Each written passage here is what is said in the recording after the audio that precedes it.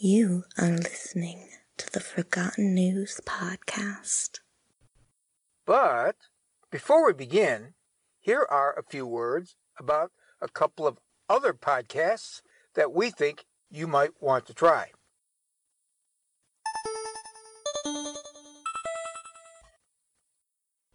Hello, I'm Erin Fleming, host of the true crime podcast Red Rum Blonde. Each week I pick a different true crime case to explore. Some famous ones and then not so famous. It's a variety of solved and unsolved, but the details are always consistently dark and disturbing. Red Rum Blonde is available on SoundCloud, iTunes, or wherever you get your podcasts from. I also have a Red Rum Blonde Facebook page. I'm on Twitter at Blonde Red Rum and Instagram. So join me each week to look at the darker side of life.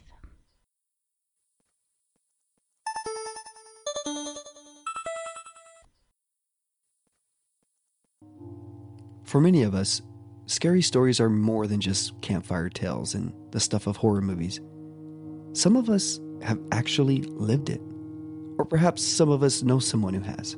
Or for most of us out there, we're simply curious about those eerie tales that balance on the edge of fiction and reality.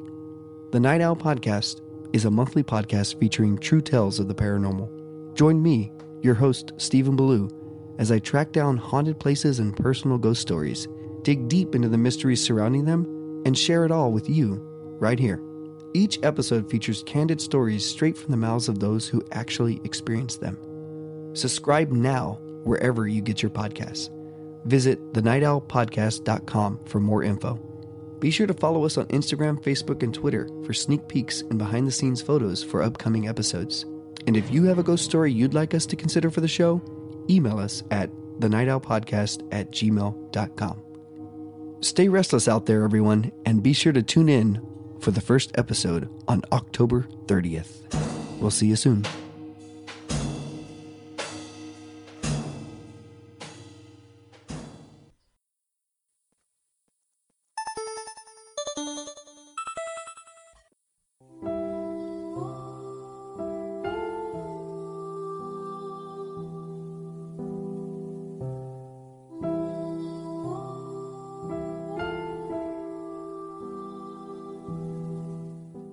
Welcome to the Forgotten News Podcast. This is your window to hear true stories from long ago. Stories that once made headlines. Stories that people thought would be unforgettable. Yet those stories were soon lost in the sands of time, or were buried deep in the dustbin of history. In this podcast, we shake off the sand and dust from those stories and share them here with you, as fresh as the day they were first told.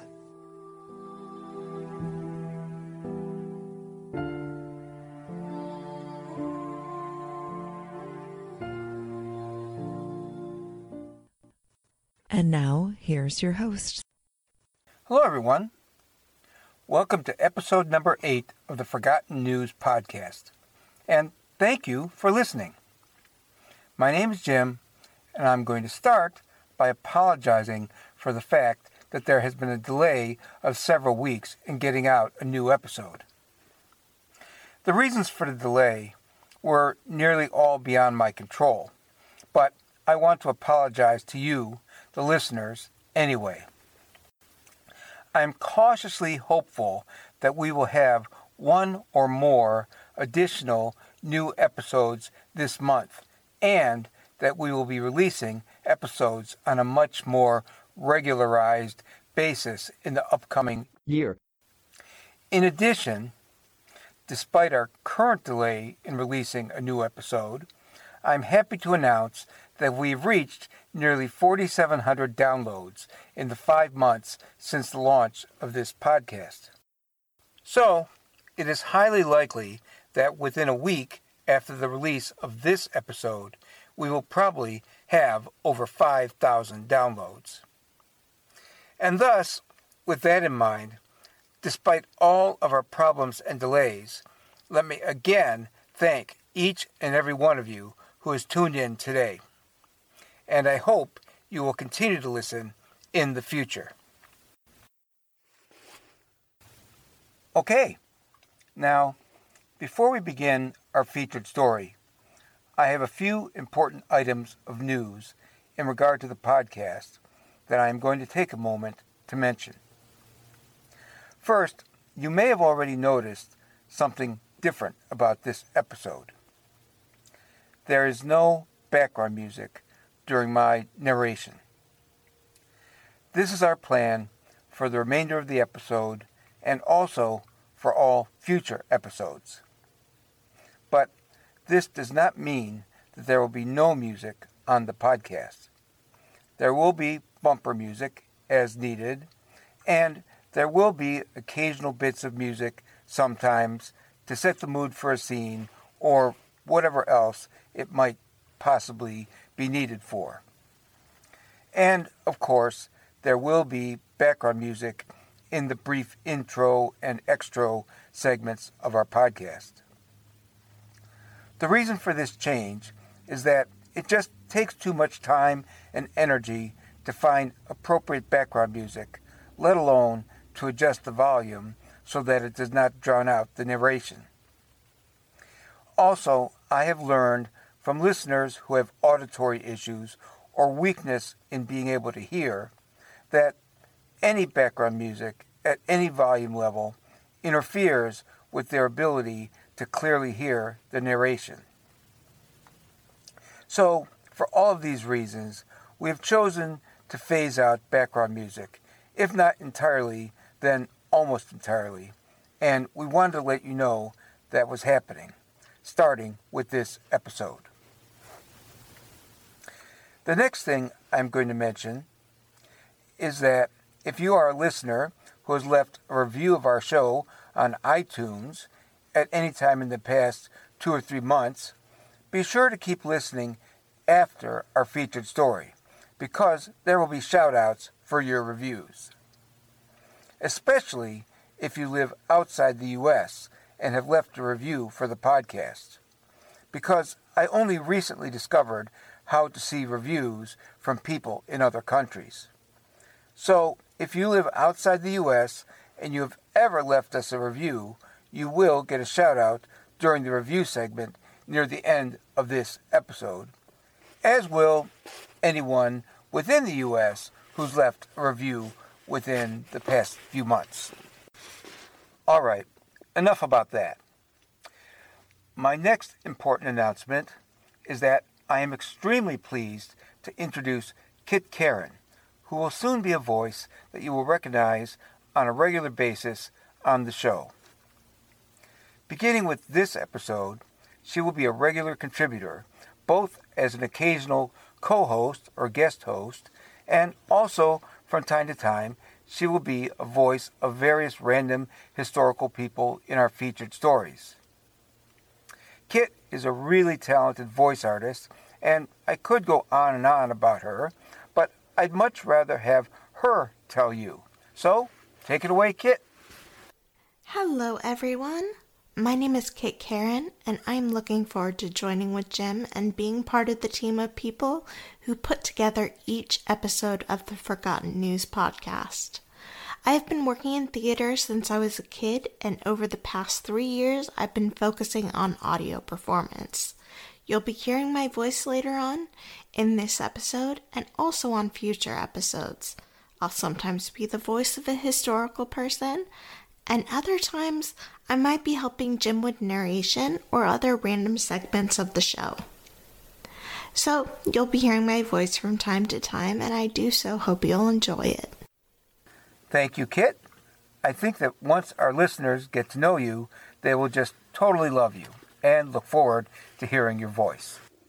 Now, as I said, I have one other important announcement.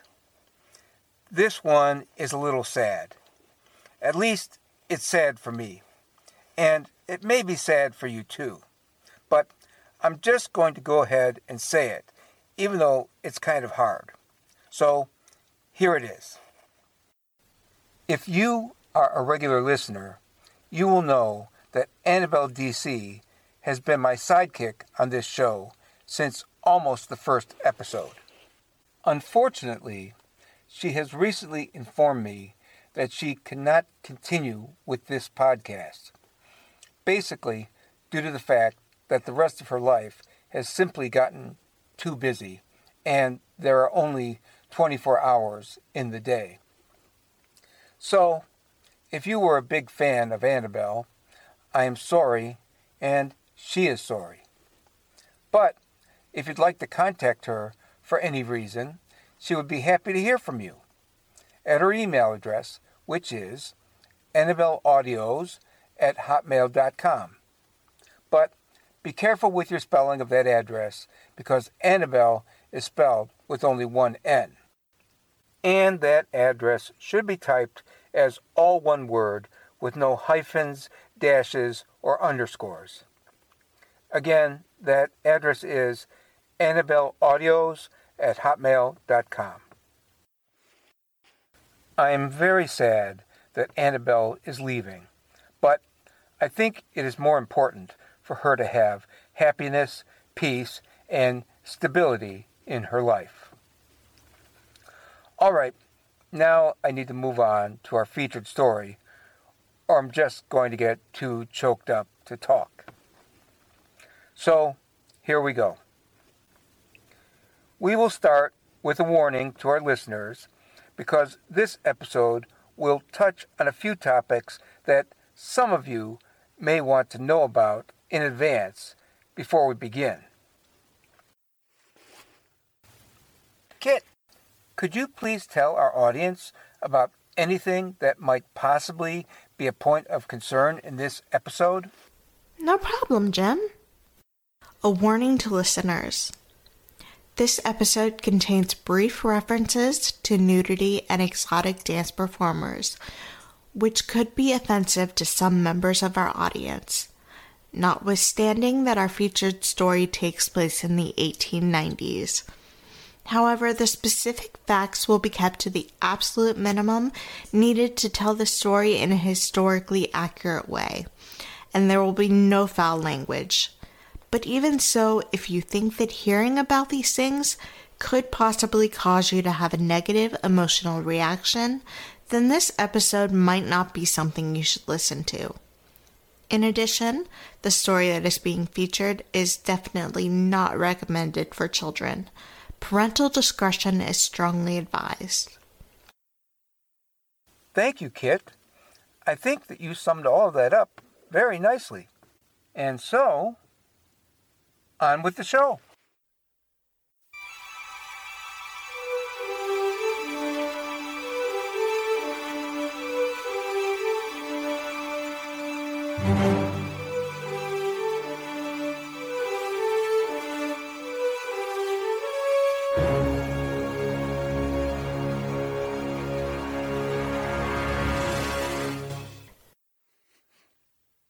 I will start by saying that the details of the featured story in this episode come from various newspapers, court records, reference books, and a whole lot of other material that I came across in one place or another. I will also add that one of the reasons that this episode was delayed was because of the length of time it took to research this story and to separate the actual facts versus rumor, exaggeration, and urban legend. Anyway, moving along. Our story begins in December of 1896 in New York City. A wealthy 29-year-old man named Clinton Barnum Seeley was engaged to marry Florence Tuttle, an equally wealthy 28-year-old woman. Clinton had a 25-year-old brother named Herbert Barnum Seeley. They were the grandchildren of the famous circus owner and flim-flam man P.T. Barnum on their mother's side of the family tree. Herbert was in charge of putting together a bachelor party for his brother.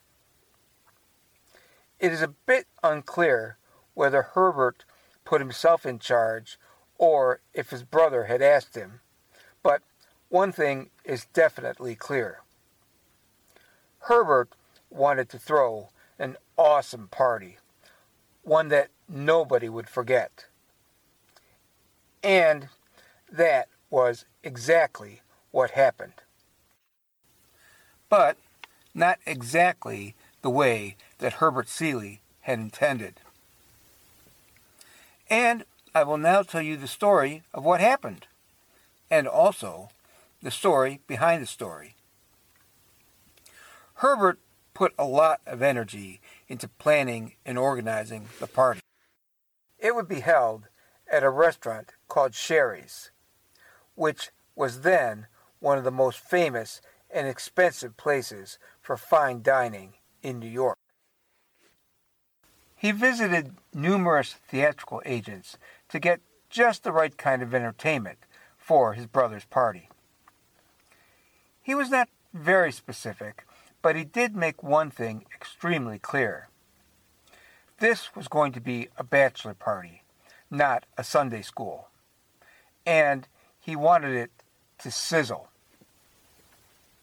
Eventually, he lined up exactly the kind of entertainment that he thought because he had been repeatedly mocked in the newspapers, and he absolutely wanted a chance to tell his side of the story. Meanwhile, according to Police Commissioner Parker, who also happened to be a lawyer, the hearing would get everything out in the open, and it would, quote, take less than an hour, unquote, and that would be that.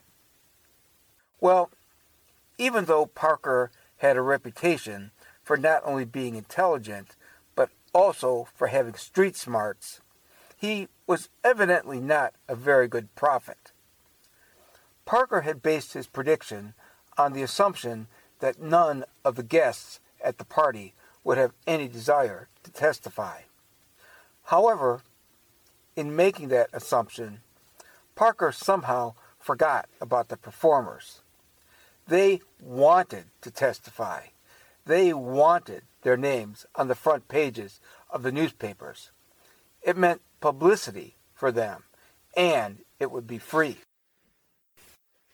In fact, before the decision to hold a hearing had even been finalized, one dancer had signed a sworn statement that she had been recruited and paid $100 to perform 2 dances. Now, I think I should mention that $100 in 1896 is the equivalent of nearly $3,000 today. So, with that in mind, I'll move on to exactly what she had been hired to do. First, as I mentioned, she had been hired to perform 2 dances. In one of the dances, she was to be wearing a costume that mainly consisted of tights and some kind of thin, almost transparent cloth material that would cover the upper part of her body, and a small bolero jacket. In the other dance, she was to be wearing only stockings or tights. In addition, she was also hired to do a little pause and a little better so. Anyway, time went by, and on the night of the party, she was waiting for her cue to begin the performance. She was in a private room where she was being fueled with champagne until Herbert Seeley was alerted to the arrival of the police. She was then hustled off to a side room to hide. After the police left the building, she did indeed do her first dance, and she was more than willing to drop her costume. But because of worry that the police might return, she was advised to keep her clothes on. And who was this dancer? Well, her professional name was Little Egypt. She claimed her real name to be Ashervada. Her specialty was The Danse de Ventre. she was 18 years old and spoke in a combination of broken English, broken French, and some other dialect that was all her own. According to a description in one newspaper at the time, quote, she speaks in a patois that may be intelligible on the docks of Marseille, but that certainly would not be understood in Paris, unquote. Oh, and speaking of French, that fancy phrase, danser de ventre. In plain English, it just means belly dance. Anyway, Little Egypt had been called down to police headquarters by Captain Chapman to tell her story. He had learned from an informant that she had been carefully hidden from him during the raid on the party. So, at police headquarters, she met with Commissioner Parker and fellow Commissioner Theodore Roosevelt. She thoroughly enjoyed her conversation with Parker, to the point that she called him a prince and seemed to have a little crush on him. In contrast, her opinion of Roosevelt contained no fondness at all. He showed me his tooth. He looks so mad. I don't like him. By the way, in case you were wondering, yes, this is the very same Theodore Roosevelt who would become President of the United States only 5 years later. But despite the fact that Little Egypt had these very mixed feelings about the two police commissioners, she was more than happy to sign a sworn affidavit summarizing what she had told them, because it meant she could leave. I make my statement. I swear. I sign.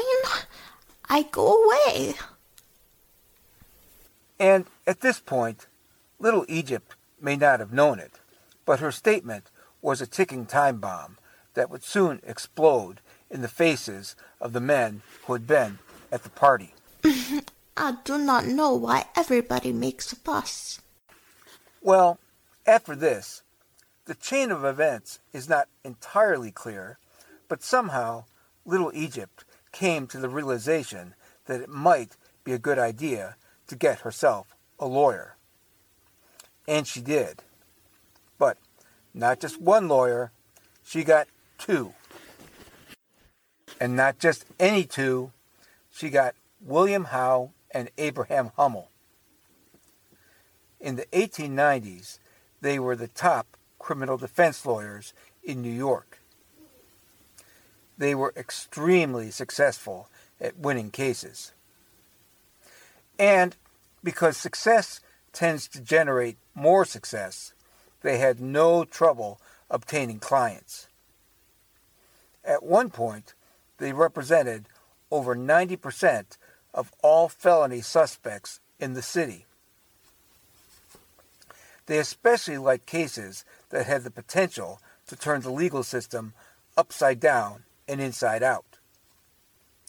For example, in one case, Abe Hummel found a loophole that sprang every crook who had been convicted of second-degree murder in New York State. But here, thanks to Little Egypt, the law firm of Howe and Hummel was smack at the center of a case that could make a mockery of both the police department and the morals, or lack of morals, of the rich and ultra-rich of New York City. William Howe would be her primary attorney and spokesperson during the upcoming hearing. He was more than eager to jump into the case, and he decided that he was going to have fun, and nothing but fun. He began calling himself, quote-unquote, the Prime Minister for Little Egypt. His partner, Abe Hummel, would be in charge of doing any and all research that was necessary. The hearing opened on January 7th, 1897, with Herbert and Clinton Seeley represented by an attorney named Colonel E.C. James. The first thing Colonel James did was to attempt to short-circuit the hearing by filing a motion to exclude any testimony by Little Egypt or the other performers on the ground that they were disreputable characters.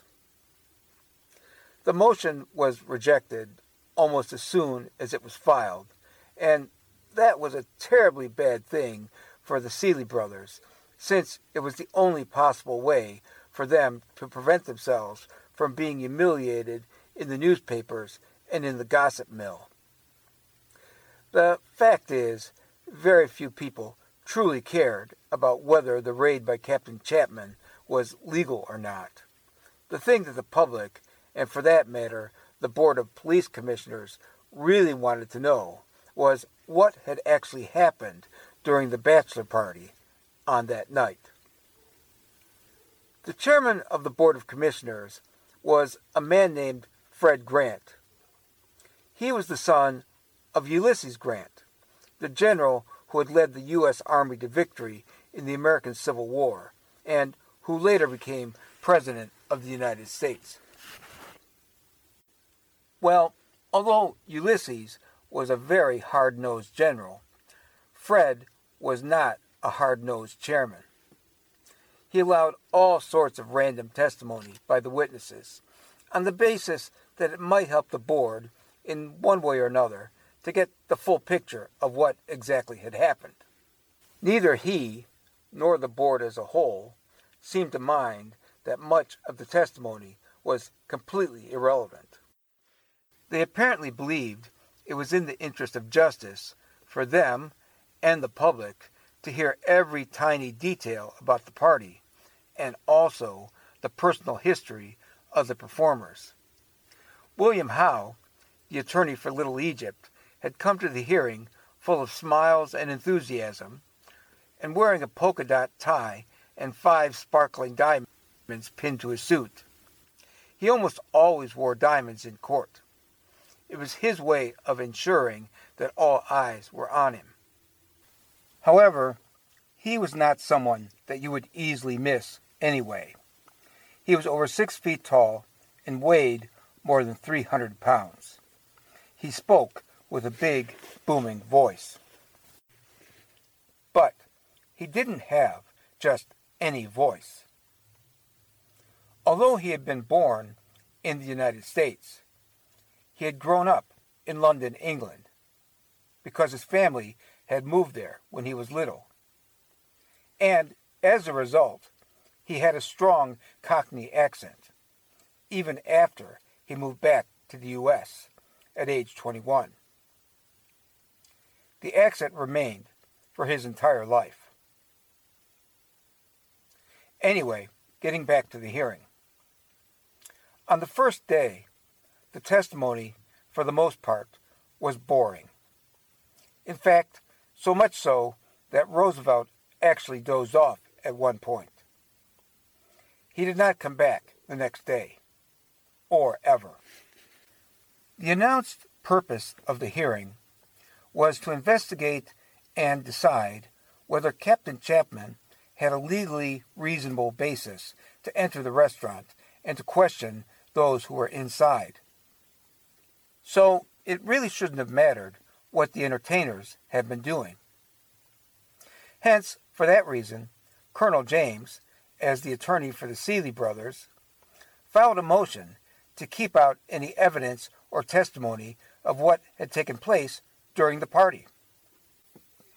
But all of those legal niceties simply vanished almost as soon as Big Bill Howe took the floor, responding to the motion with a 10-minute speech about the need to protect public morality, and that this was an inherent duty of the police commissioners, and the fact that it was always necessary to uncover the truth, all the truth, in order for justice to prevail in a democratic society.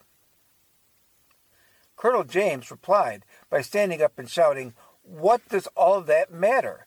They are trying to turn this hearing into a fishing expedition." Chairman Grant thought it over and basically decided he would let them fish. On the second day of the hearing, Herbert Seeley was called to the witness stand to tell the story behind his brother's bachelor party and what had happened there and how it came to be.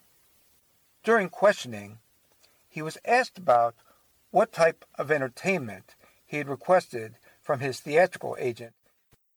I told Mr. Phillips I thought my guests might enjoy a few hot songs, some entertainment that had ginger. I did not want an exposure of the person. I certainly didn't ask for anything depraved or immoral. However, as the hearing went on, it soon became obvious that this statement by Herbert Seeley was less than accurate. In fact, in the words of one newspaper, the New York World, the details were, quote, worse than disgusting, unquote, and refused to print them. Well, although Herbert spent his time at the hearing basically squirming and sweating and doing everything he could think of to avoid telling the truth, the women who had performed at the party were having a great time.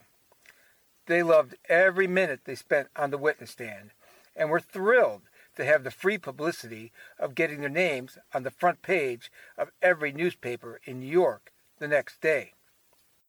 One dancer, Cora Root, age 19, had nothing nice to say about Captain Chapman. She testified as to how he had yelled mean things at her in the dressing room. She was asked what happened when he left. She smiled, then gave her answer. I said goodbye. I waved my hand and blew him a kiss. Cora then made an elaborate gesture, imitating a wave goodbye, and blew a kiss toward Bill Howe. He loved it. Apparently, so did everyone else, because the room was immediately filled with giggles, muffled and otherwise. A little while later, when Miss Root left the witness stand, she turned towards Captain Chapman and bowed. She then elaborately waltzed out of the room, just like she would often do whenever she would finish a song and dance performance on stage. She was followed on the witness stand by 18-year-old Lottie Mortimer.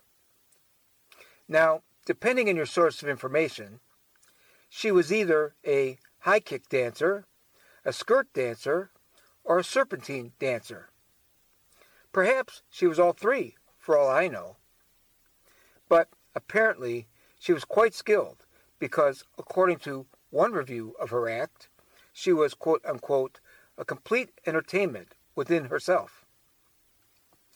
Anyway, as I mentioned, Lottie was on the witness stand being questioned when she was suddenly asked about a toast she had given at the party.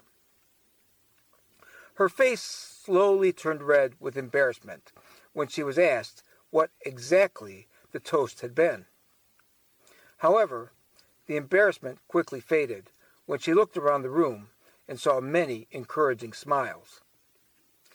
And so, she brightly smiled back and, speaking with a crisp, clear voice, told exactly what her toast had been. Well, the next day, one newspaper, the New York Sun, described the toast as, quote-unquote, pure filth. The New York World said that it was obscene in the extreme. Both newspapers refused to print it. But the toast was not the only thing that Lottie would testify about. She went on to speak about some other interesting things that had happened during her appearance at the party.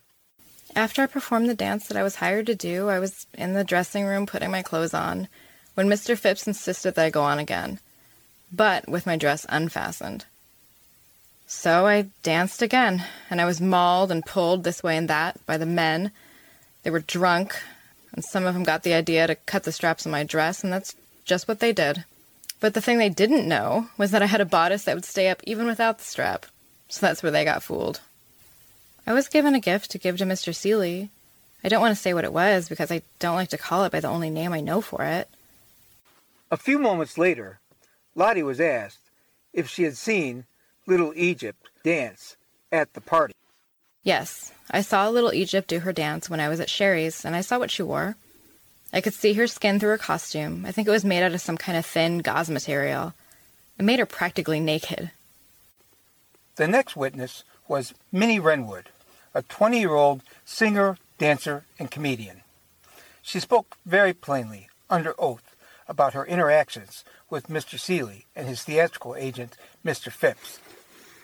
I was in the dressing room.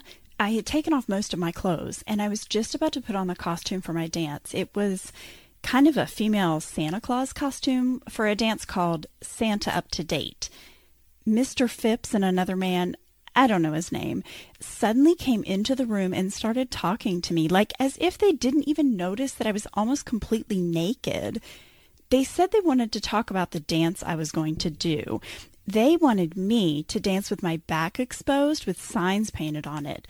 They wouldn't tell me what the signs would say, but it didn't matter because I told them I wouldn't do it. They tried to cajole me to do it, but I just kept saying no.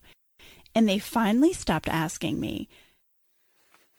Well, even though, for the most part, the women seemed to really be enjoying their time at the hearing, as well as all the free publicity they were getting in the newspapers, with one scintillating article after another telling of what had happened behind the scenes, the men who had been at the party and who were now compelled to testify at the hearing, let's just say it was not a happy place for them.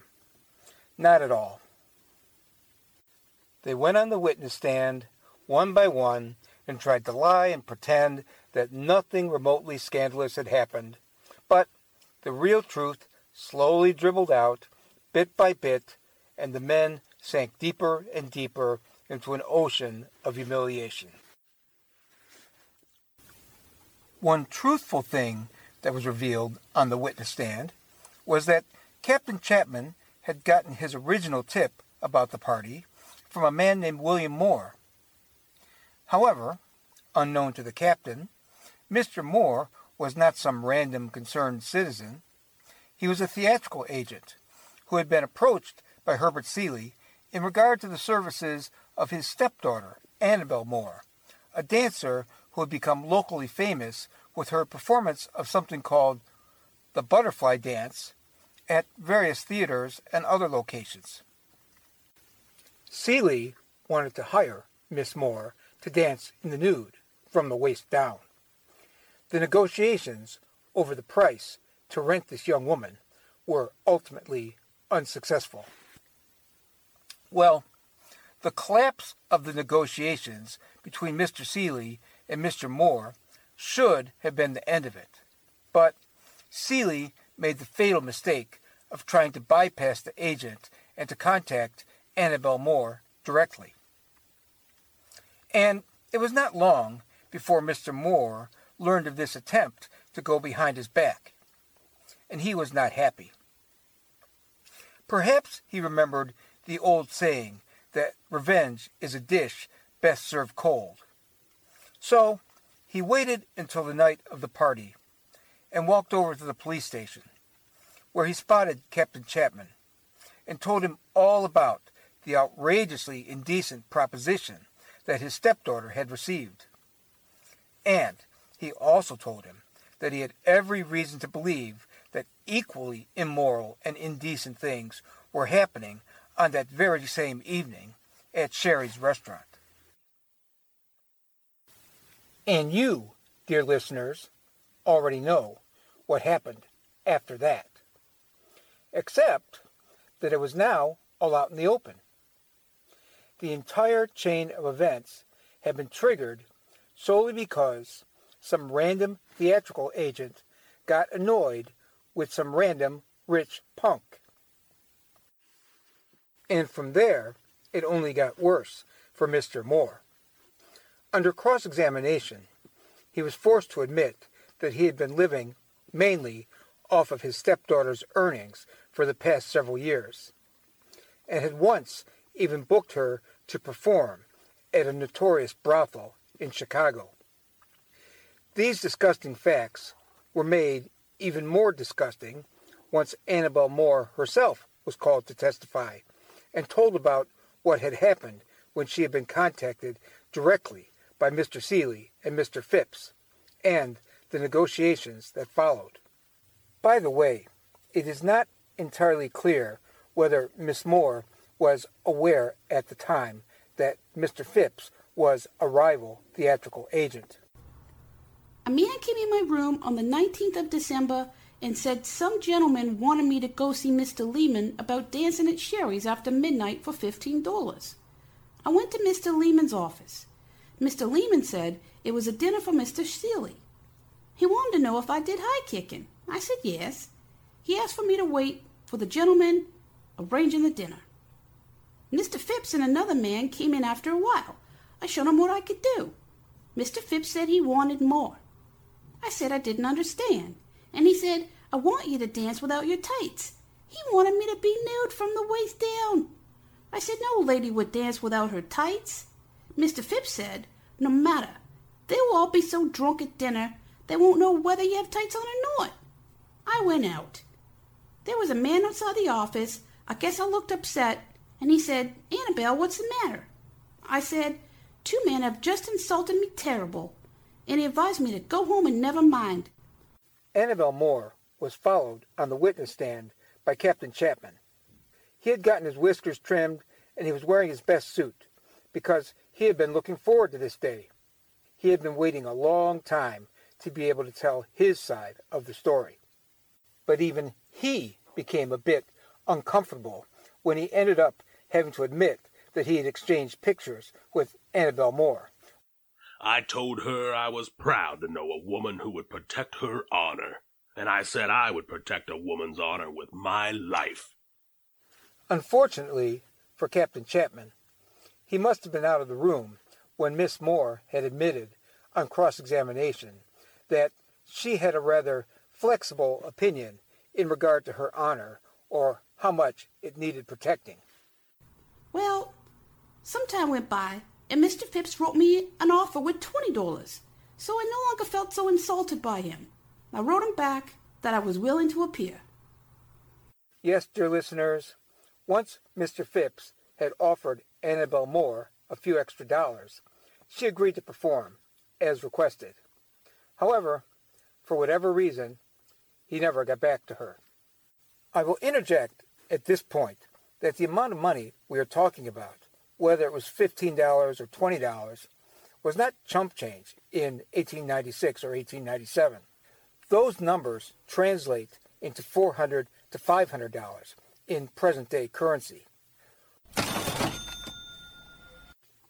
James Armstrong, another theatrical agent, testified that several of his dancers had been contacted by Mr. Seeley and Mr. Phipps about the possibility of performing nude or partially nude at the party.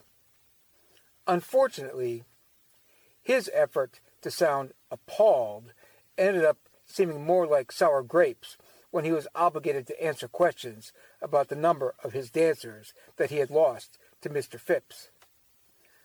A bit later, when Herbert Seeley was called to the stand and the questioning began, he was just shredded. He might as well have just thrown himself into a buzzsaw. Especially since Captain Chapman's lawyer had the annoying habit of knowing a lot more than Seeley had anticipated. For example, there were questions about the party gifts that one of the entertainers had been asked to present to the guests, some of which were so obscene that no respectable newspaper was willing to print a description. However, the dancer Minnie Renwood, in her testimony, had shed some light on the topic of the gifts. Mr. Phipps said he wanted me to hand out gifts that had been hand-picked for the guests. There were 22 of them, and they gave me a paper with comic rhymes to say one for each gift. So I did my dance in front of Mr. Seeley and all the other gentlemen, and then when I finished, I kind of sashayed over to each guest and gave them their gift. I couldn't believe what the gifts were. I do not want to say what they were. They were disgusting. One gift was a syringe. I almost fainted when I saw it. But all of the men in the room were laughing, like as though it was the most funny thing they had ever seen. That was the least disgusting one. I hope you will not make me say what the rest of them were. James Phipps, the theatrical agent, was also called to testify. He was the person who had enabled Herbert Seeley to connect with the array of dancers and other entertainers who had performed at the party. On the witness stand, he was asked about his occupation. He said that he had been in business as a theatrical agent for over 17 years, and that he had furnished performers to clubs, private parties, and churches. Attorney Howe turned to his partner Hummel and spoke in a whisper that was loud enough to be heard throughout the room. I wonder if he ever furnished Little Egypt to a church. Well, speaking of Little Egypt, it was not long before she was called to testify. The afternoon of January 12th would be her day in the spotlight. Her lawyer, William Howe, was wearing a baby blue tie with a diamond stick pin in the shape of a fork-tailed devil. He stood in front of Chairman Grant and waited for the room to turn silent. He then said, As the poet Byron says, on with the dance. Shall I bring in my little client, Little Egypt? He was told to go ahead. And then, a moment later, she practically scampered up to the witness stand.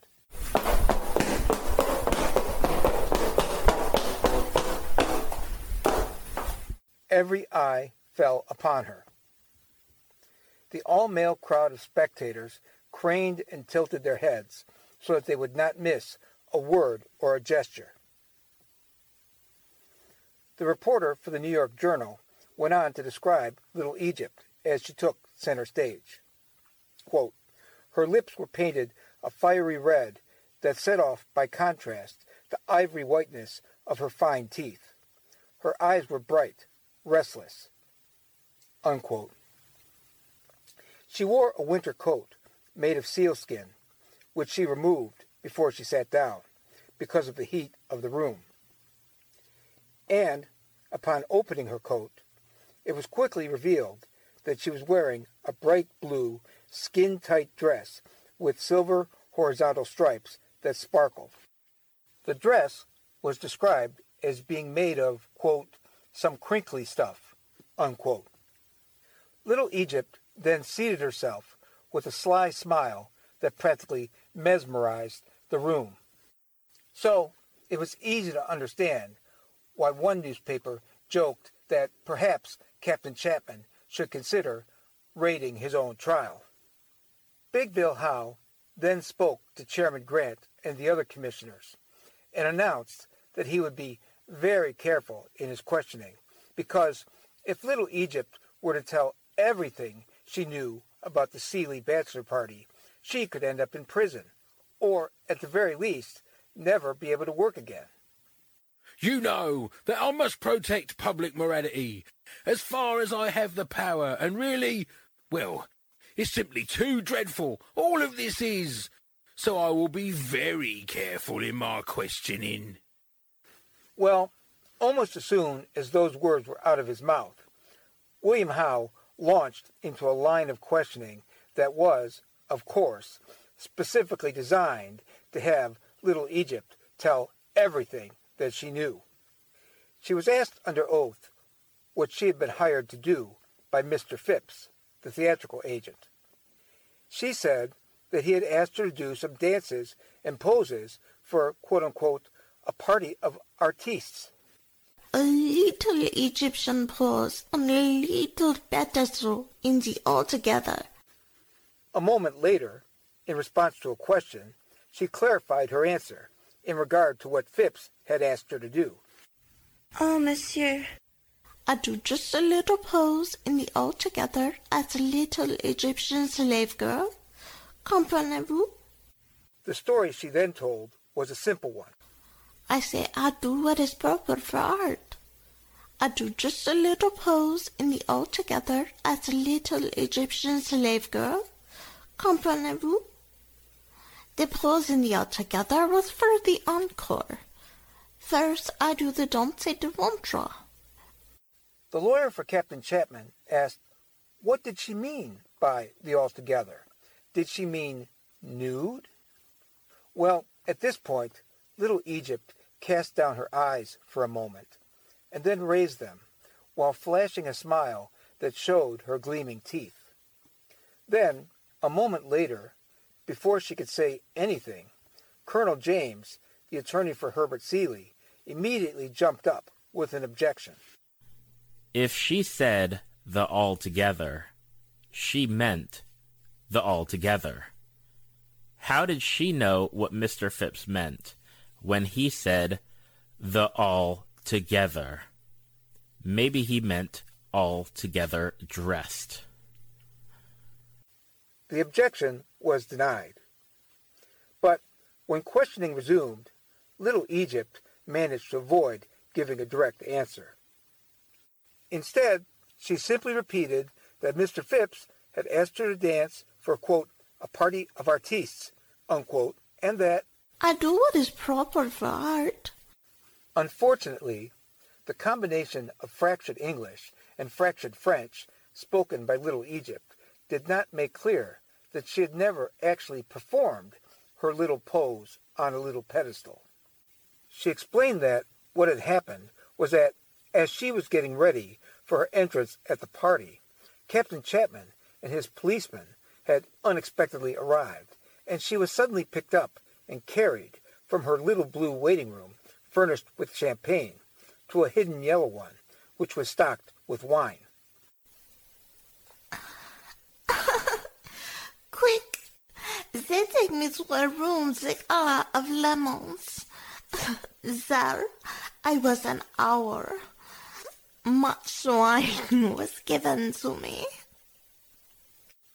When the policeman eventually left the building, Little Egypt did do her dance in her skimpy Egyptian slave girl costume.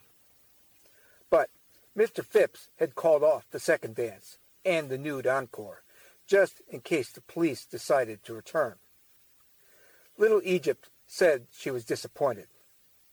However, after she finished describing her dance and what had happened, the lawyer for Captain Chapman asked her a question.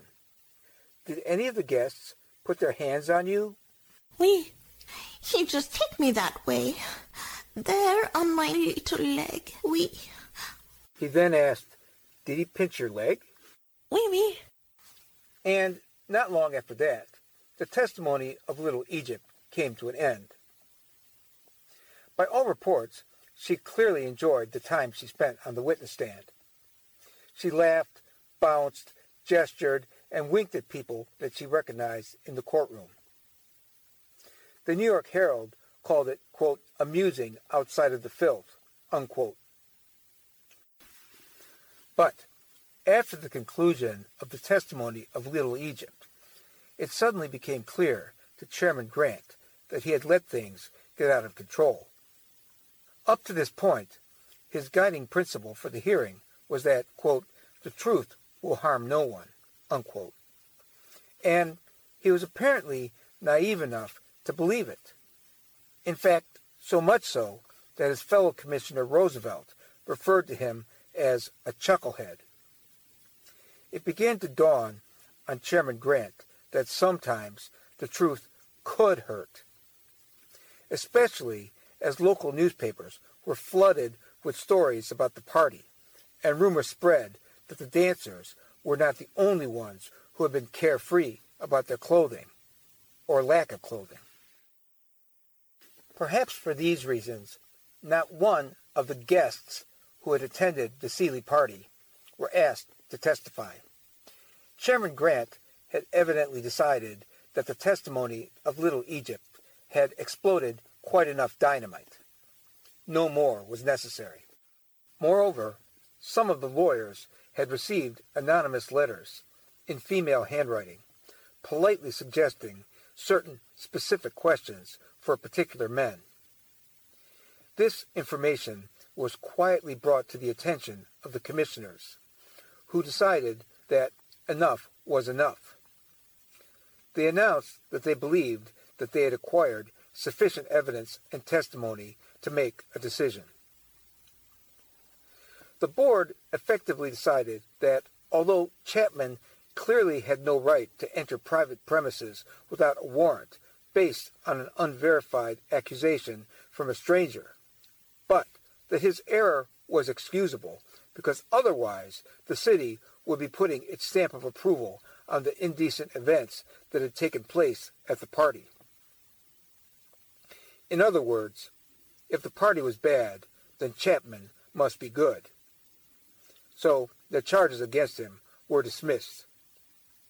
But that was not the end of the story. A few weeks later, Herbert Seeley and James Phipps were arrested for conspiracy to instigate the crime of indecent exposure by Little Egypt and Minnie Renwood. Big Bill Howe, of course, represented the two entertainers, but his services, in this case, were unnecessary because the grand jury ultimately decided that it would be against the interests of public morality to put the case on trial. By the way, the dancers who had testified were correct in their belief that they would beneficially profit from the free publicity. Every one of them was soon booked for more public appearances than they could handle, including a briefly famous off-Broadway play based on the party and its aftermath. Surprisingly, Annabelle Moore, who did not perform at the party, ended up getting more newspaper publicity than any of the dancers who did. Little Egypt passed away in 1908 with an estate of over $200,000, the equivalent of more than $5 million in today's currency. And depending on what source you believe, Little Egypt may really have been Catherine Devine, an Irish-American girl born and raised in New York City. Or she may have been an immigrant from Algeria, or possibly Montreal, Canada, which might explain her familiarity with French and her weakness in English. Interestingly, after she passed away, her name did not die with her. Over the next 5 decades, the name Little Egypt was adopted by nearly a dozen other exotic dancers across the United States and Canada, some of whom even falsely pretended to be the original Little Egypt. Hey, Jim. Yes? I have a little bit of trivia to add to the story, if it's okay. Go ahead. You mentioned that a young lady named Minnie Renwood had performed a dance at the Seeley bachelor party, dressed in a scanty Santa Claus costume, and that her dance was called Santa Up to Date? Well, our listeners might be interested to know that during 1895 and 1896, the 2 years before the party, Minnie had been touring the eastern half of the U.S. as the star of a musical comedy that was called Faust Up to Date, which was based on an 1808 play about a man tempted by the devil. It must have been at least somewhat popular at the time, since obviously Santa Up to Date is definitely a twist on the name of Minnie's play, Faust Up to Date. Oh, I have one other little item that I think is worth mentioning. In this episode, Jim, you mostly use the phrase the party or the bachelor party to describe the event that Herbert Seeley had organized to celebrate his brother's wedding. But way back in 1897, when the party was being talked about in the newspapers, they mostly used the phrase the Seeley dinner. Sometimes they even called it the awful Seeley dinner. But now, since it's over 120 years later, it's not 100% clear whether they were saying that seriously or as kind of a joke. Thank you, Kit. And so, with that having been said, we would like to give our deepest and sincerest thanks to the kind and wonderful podcasters and listeners to this podcast who contributed their voice talents to this episode.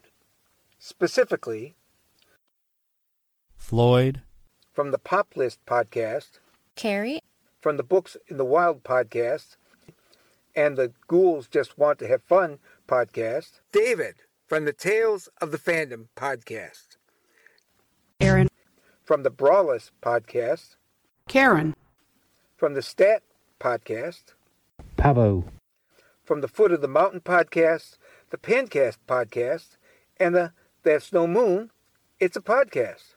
Alex. From DACAPO Productions and the musical duo Bards of Copper. Kit. From this podcast. And, last but not least, Annabelle? From Annabelle Audios at hotmail.com. Hey, wait, that's me. We have included their full names, voice credits, and links to their podcasts, etc. in the show notes. And, by the way, just to be clear, when I say voice credits, I mean you can see the specific role which each person performed on this episode if you go to the show notes.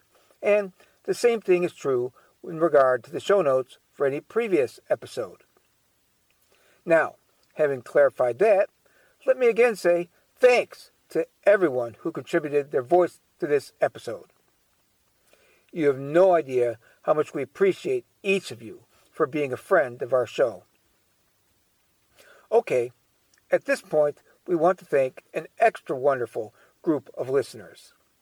Specifically, those of you who were kind and thoughtful enough to write and post a review of our podcast on iTunes, also known as Apple Podcasts. And the thanks we are going to give you is a shout out on this episode. So, I am now going to turn the show over to Kit, who graciously volunteered to host our shout-out segment while I rest my voice for a little while. Hello, all you wonderful listeners. We are now going to give our shout-outs to everyone who recently left a review on iTunes for the Forgotten News podcast. This is Kit Karen, and I'll be your host for this segment. But first, before I begin, I would like to apologize for the fact that we haven't given any shout-outs on recent episodes. Jim says to tell you that he's really sorry about that, and it just got past him. He gets a little self-conscious about things like that, and I think it's probably the reason why he asked me to do this segment. Also, until very recently, neither Jim nor anyone connected with the Forgotten News podcast was aware that on iTunes, you can only see the reviews that were posted from the country you live in. You cannot see reviews that are posted from other countries unless you use an app or some other service that will let you see the iTunes reviews from other countries. So, on this episode, we will be including all past reviews from outside the US, since we did not know about the restrictions from iTunes until now. And obviously, all recent reviews from inside the US. By recent, we mean since the last time that there was an iTunes review segment on the podcast, which was about maybe 2 or 3 months ago. So, with all that having been said, let's start with the first review, which is a 5-star review from Sarah of the Salty Canadian podcast. Sarah says that the Forgotten News podcast is very well researched and a joy to listen to. Overall, she says that this is a great podcast, but she has one constructive criticism, and that is that she would like for the voice clips to flow together better and not be choppy. Well, the thing is, Sarah made that comment back in July, when this podcast was just getting started, and hopefully the audio editing has improved a lot since then. But thanks for your kind words and input, Sarah. By the way, Sarah has a really great podcast of her own. It ranges from very informative to very funny, sometimes both at the same time. And for that reason alone, you should give it a listen. And before we forget, Sarah is a friend of our show and has even contributed some voice clips from time to time. Thank you so much, Sarah. So, we have a 5-star review from Sikatula, who is in Canada. Sixtula says that the Forgotten News podcast is well done with interesting stories laid out in a way that certainly keeps me listening and looking forward to more. That is such a nice compliment. Thank you so much. So we have another 5-star review. This one is from Bookshelves91, who says, I have listened to all 5 episodes and I think the concept is great. I really enjoy how other podcasters' voices help out. Can't wait for the next episode. Thank you. We do really appreciate that. We have a 5-star review from Mom to K and B. She says, I appreciate how much research and effort you put into this podcast. I enjoy the topics and look forward to following along as you develop and fine-tune the show. Keep it up. Aw, that is so nice of you to say. Thank you so much. We have another 5-star review from Turn of Phrases podcast, who says, this podcast dives into history that many people won't know. Entertaining and informative. Nice work. Thanks. We really appreciate it. We have a 5-star review from Amers333, who thought that it's a great concept. The first few episodes were a little iffy, but over time, this podcast has come into its own. Keep up the good work. Thank you so much for letting us know that the show has improved. If you feel that way, then we can be sure that a lot of other listeners must feel the same way. So thank you so much for your comment. We have a 5-star review from Pavo Sings Live in the UK. Pavo says that this podcast is fascinating, with varied stories told in a different way. He says that I will look forward to future episodes. Pavo is a friend of our show, and he has a couple of podcasts of his own. The Foot of the Mountain podcast, which is about diet and weight loss, and the Pancast, which is a fun show about pop culture. We think you should give them a try. By the way, Pavo has contributed some voice clips to our podcast, including on this episode. Thank you so much, Pavo. Next, we have 2 5-star reviews, both with identical wording from Sleepyhead90 and J. Russ Terrier. We're a little confused about that, but here's what he says. Great trivia. I love bringing up these stories as trivia or water cooler talk at the office. Thanks for the insightful, deep-cut content. Well, you are very welcome, and thank you so much for the kind words. We have another 5-star review, this time from Mound House Dude. He says, great show. If you're a fan of history at all, then this show is for you. Thank you. That is so nice of you to say.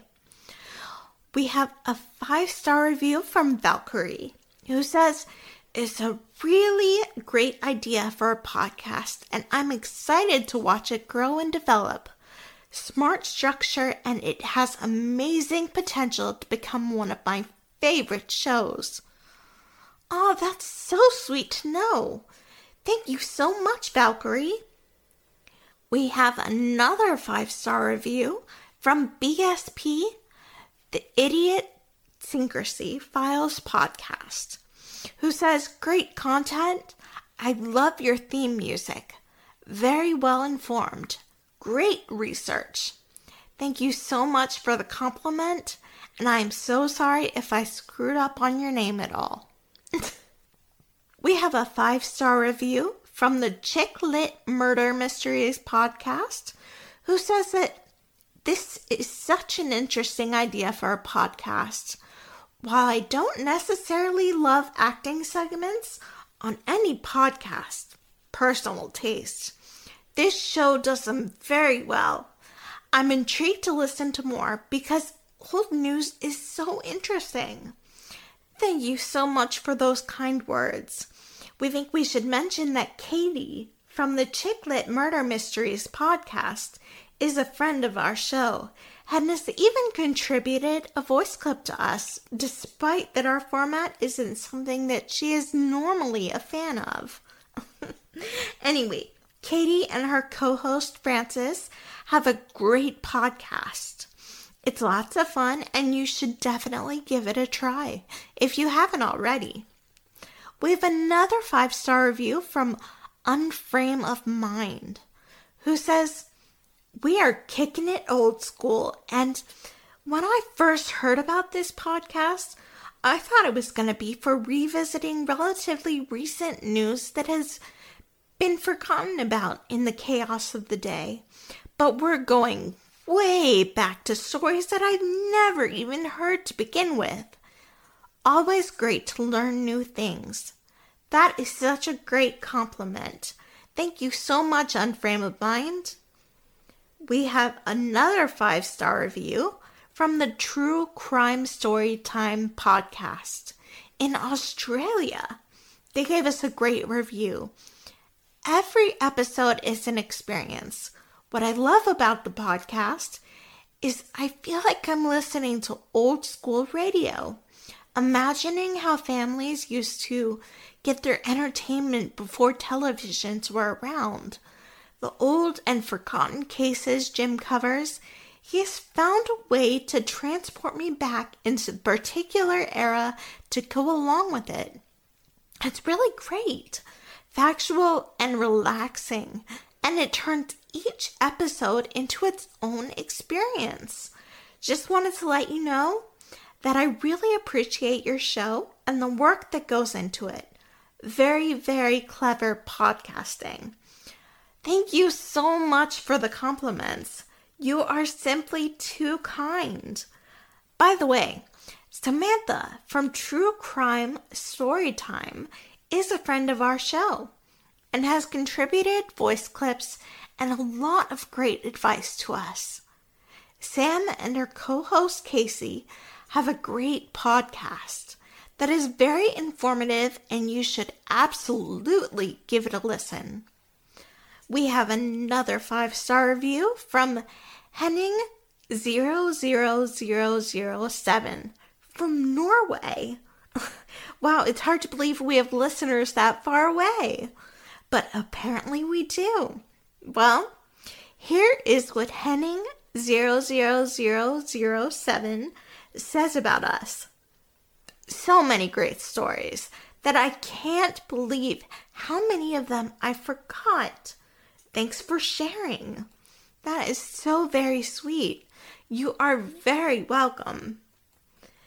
We have a review from Elja Feta Coma, who says, "Strong stories. Jim is a great storyteller, and the voices he selects always bring life to these long-forgotten stories. I like the music, too." Thank you so much, and we really appreciate knowing that. Finally, last but not least, we have a review from Sky Devil 2, who says, "This is great. Such a unique twist on your typical true crime podcast. I'm only one episode in, and I can't wait to listen to more." Gosh, thanks. But we hope this doesn't disappoint you. But the Forgotten News podcast covers a lot of topics other than true crime stories. Anyway, that is the end of our reviews and shout-outs to anyone who gave us a review since the last time we did shout-outs a few episodes ago. So with all that having been said, I'll turn the episode back over to Jim. Hey, wow. Thank you, Kit. Good job. And thank you, listeners, for taking the time to leave a review on iTunes. It really means a lot to us. You have no idea. It really does. By the way, speaking of iTunes, we would truly appreciate it if the rest of our listeners would take a moment to go to iTunes, also known as Apple Podcasts, and leave a rating and review for the show. Thanks in advance for doing that, and I promise we will give a shout out to anyone who leaves a review for the Forgotten News podcast in the future. We will also give a shout out to anyone who makes a monetary contribution to the show. We've even made it easy for you. There's a link at the bottom of the show notes page where you can just click and give a contribution of any amount, small or large. Even $1 would help to offset our time and expense. Speaking of shout-outs, I will now give one to Kevin MacLeod of Incompetech.com for the music used on this episode. I have included specific credits for him and his music in the show notes. Oh, one last thing. We would love to hear your comments, feedback, opinions, ideas, thoughts about anything in regard to this episode or any past episode or the show in general. So, with that in mind, our email address is forgottennewspodcast@gmail.com. Be sure to type that as all one word. There are no hyphens, dashes, or underscores.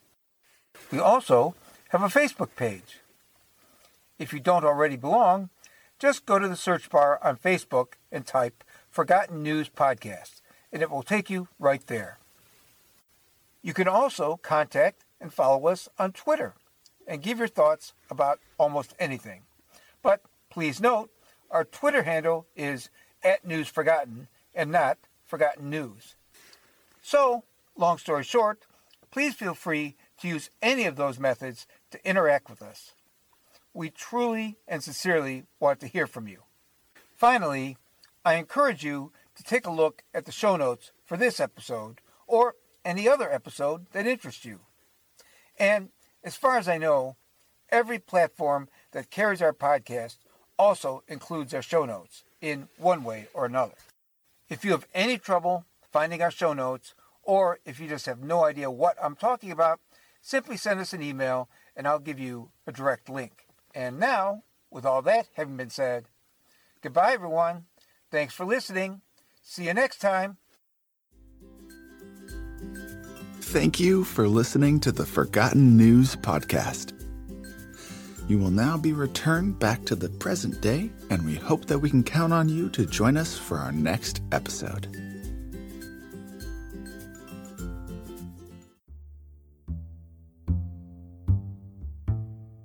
The two things that a healthy person hates most, between heaven and hell, are a woman who is not dignified and a man who is.